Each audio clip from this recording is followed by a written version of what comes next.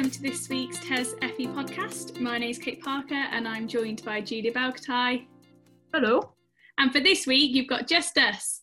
We will be talking about the month in FE, so all of the weird and wonderful things that have been happening in February. And I mean, this week's feels like it's been a month in itself. Absolutely. But, you know, it has been a month, obviously, as always, full of news for the sector. And so things kind of kicked off with the AOC conference that was in the first couple of weeks of the month. It also tied into Apprenticeship Week that week too. And Julia was lucky enough to be the chair for that conference. Indeed, it was good fun, despite the brief technical hiccups at the beginning. I think we cruised through the remaining 2 days quite nicely. Well, also, you know, that technical hour when nobody could get on gave them all a chance to read our free magazine, so... Absolutely, which we came up especially for conference, and hopefully many of you had a quick flick through while they were waiting to log on. Yeah, and I would say probably, you know, the talking point of that conference was the Education Secretary Gavin Williamson's speech, wasn't it? It certainly was. It was pre-recorded, and he, I think it's fair to say, was glowing. That might even be an understatement. I would say rarely has there been a politician more enthusiastic about the further education sector, you know, essentially saying, you know, the beating heart of the recovery will be colleges. Without any hesitation, the future is FE. Colleges are at the heart of the COVID recovery, very much also repeating his sort of catchphrase from very early on in post, when he was saying, you know, it wasn't education, it was further education. This man is a fan of colleges, I think is fair to say. The question is how much of that translates into extra money for colleges and actually them playing that role that he badly wants them to have. That's the thing, isn't it? So I'm just reminding myself of a speech, and he said, "I'm sure that my passion for further education is not news to any of you. If there's ever an opportunity to bang the drum for the sector, I am there." And I think that's fair enough. He does speak a lot about, you know, it was even like his speech in last summer. You know, he speaks a lot about how much he loves the sector and the value of it, but it can kind of feel like that doesn't necessarily translate. And I think this week has been a good example of that. You know, as you said in your blog, or that, you know, everybody got briefed on what the news for schools was going to be when they returned, but there was no briefing on what the situation was going to be for the FE sector. Yeah, that's right. And I mean, it's obviously impossible for us to know what goes on behind the doors in Whitehall, and it may well be that, you know, this was something that was beyond Mr. Williamson's control in terms of what came out early and what was briefed to political media. But it certainly felt very much like this week it was back to colleges in very best case scenario. Very much about today, you know, he was speaking in Parliament about the future of assessment and the route back into classrooms.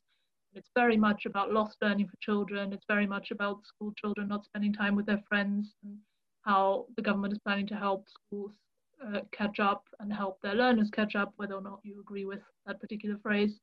And there's very little on colleges and what this means for learners that are slightly older, or for adult students, you know, people who are resitting their GCSE exams.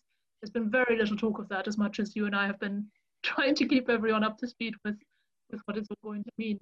So, you know, the sector's had a very rough decade, certainly financially. It's going to take a lot more than some nice speeches from Gavin Williamson to try and make up for that. And actually, you, with a great investigation this month, highlighted just how difficult things have been for colleges, haven't you? Yeah.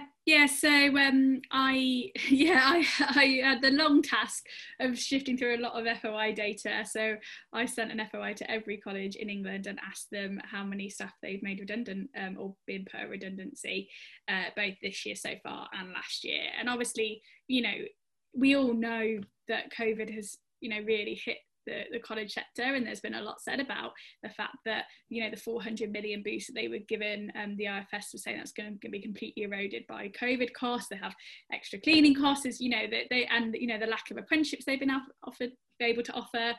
Clearly, you know, they've been hit financially, and actually it's pretty obvious to see that's trickled down to staff.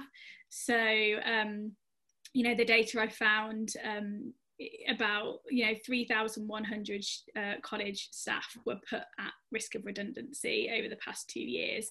And, you know, there is about 110,000 employed in colleges in England. So that's about, you know, a 3% of staff. Which actually is a really, really high amount. And, you know, we actually polled, we put a poll out on our Twitter the Friday after we published the story and said, you know, how many of you have felt like your job has been secure over the past 2 months? So how many of you felt like maybe the future was a bit uncertain? And the majority said that they did feel like their futures were uncertain. And that's the thing, isn't it? Redundancy is an awful thing, but even just knowing that your job isn't secure and that may very well be around the corner, particularly with where the economy is and everything, that's incredibly stressful. You know, lots of people listening will know that feeling. Even if you don't end up actually being made redundant, that sort of being put at risk is really in lots of ways bad enough. And we know from speaking to the UCU that lots more staff than you know you came across in your survey will have felt that way and will have then had the awful experience of actually losing their job. So it's about losing your job, but it's also about the sort of sheer level of stress that these kind of uncertain times bring for anyone and for the way that they can do their work in a college. Yeah, completely. And it seems like the data kind of revealed that it's support staff who were the ones that were the most at risk and most likely to be made redundant. I don't think that is a surprise. It always seems the case that the first people to go are the support staff.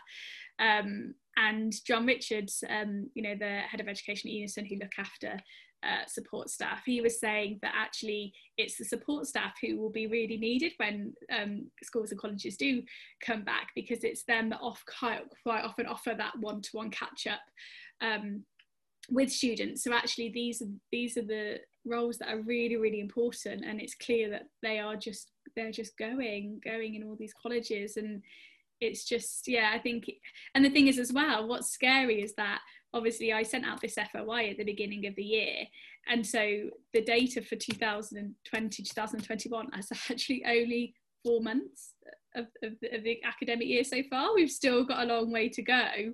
Right. And I can just envision, yeah, it's silly things like, well, it's not silly, but with exams not happening this year and it being teacher assessed grades, colleges employ thousands of exam invigilators. They're clearly not going to be needed this year, so you would have thought that they would be the first to go. So I think we probably are going to see more redundancies as the year goes on. I think there's going to be a lot of job uncertainty around the corner for staff in colleges, particularly for support staff, and that's obviously deeply concerning for everyone, and something that I can see us looking at again in the not too distant future, as much as I know you'd rather not trail through hundreds of FOI responses again. But I also sort of feel it's, you know, obviously I would say that because I very much enjoyed reading the piece, but I think it's incredibly important that we do that sort of work, that we do spend the time looking through it, because all these jobs are going, and it's very difficult to get a national picture from the individual stories that we hear from unions. We should say as well, you know, out from the FOI, I had about 135 colleges or college groups reply, and there actually is about 230 in the country. So although I sent them out to all of them, obviously, understandably, a lot of them have got a lot of other stuff going on, so can't respond within the timescale. So actually, yeah, it is broad, you know, essentially a national picture, but actually there could be many people that have been missed in that, and so it could be, well, as the UCU said, a lot worse than even what we project. Yeah, that's right. So from that, swiftly on to the big news that was this week, which started for schools on Sunday, and then for the college sector on Monday, when Boris Johnson did his speech on returning to the classroom for students in both schools and colleges, setting out that all colleges should open to all learners from the 8th of March, and then alongside that also releasing, very timely I should say for once, the DfE releasing some guidance on exactly how the reopening should work. We're not used to that being the side of No. 7 p.m. So that was very helpful, but setting out, you know, how testing should work, you had a look at what that might look like in a college setting, and the kind of pressure that we can expect colleges to be under. I was speaking to a principal yesterday who was saying, you know, it's literally thousands of tests thousands and thousands, which they can luckily start from next week, I believe. Yes, yeah, I think that does take the pressure off. When I spoke to some people early in the week, this is before they had said that actually the testing can happen before that 8th of March date. You know, one college principal was saying to me that it simply wasn't going to be feasible, especially when you have a big college group. You have to think so many places now, you know, they're a college group with about 8 different colleges in it. It's a lot of students, a lot of stuff to organise. And actually they were saying that it wouldn't be feasible that everybody was going to be back on the 8th in class and learning. And I think even though they can start it this week, it's still a massive challenge for them. You know, secondary schools have got. You don't even want to think about that. No. What that will mean for you know, just the numbers.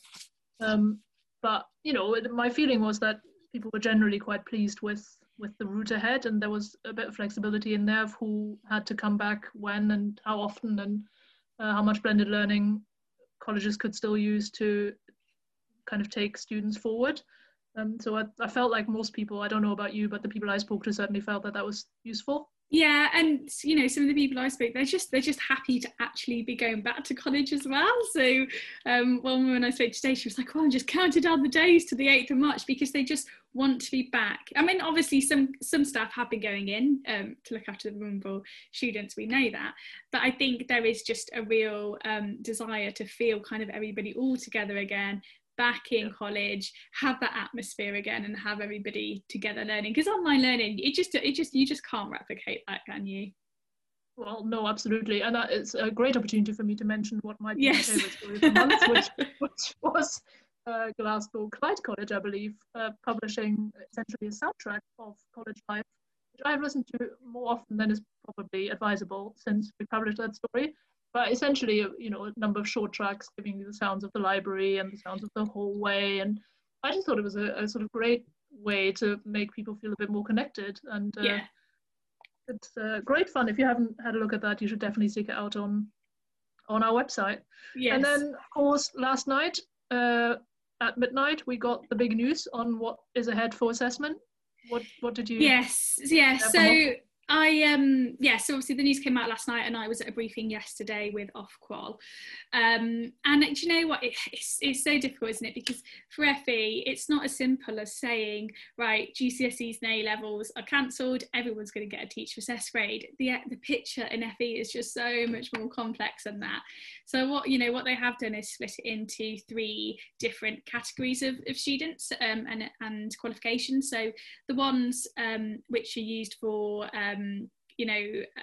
like GCSEs and A levels that are used for progression into HE or FE, so your BTECs, your Cambridge Nationals, those sorts of things, those exams will not go ahead, and the students will have teacher assessment. And then for the ones who need that, who are going directly into employment and need to be able to demonstrate occupational professional competence, you need to know that your plumber can actually come around and fix your pipes, and your hairdresser's going to make sure your hair's level and all of that.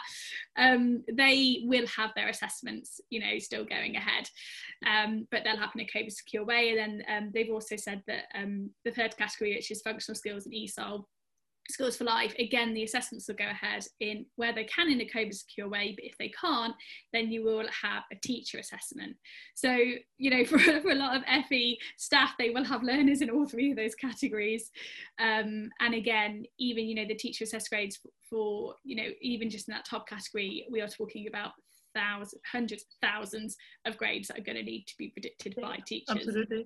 So it's a far from straightforward road ahead, but certainly a bit more clarity on what the next few months will look like on assessment, which is good. So actually the sector learned quite a lot this week. There's a lot of information to digest, a lot of stories to read on the TESFE website, a lot of things you can contribute your opinions to. So if you've got something you'd like to share with us, you know where to find us.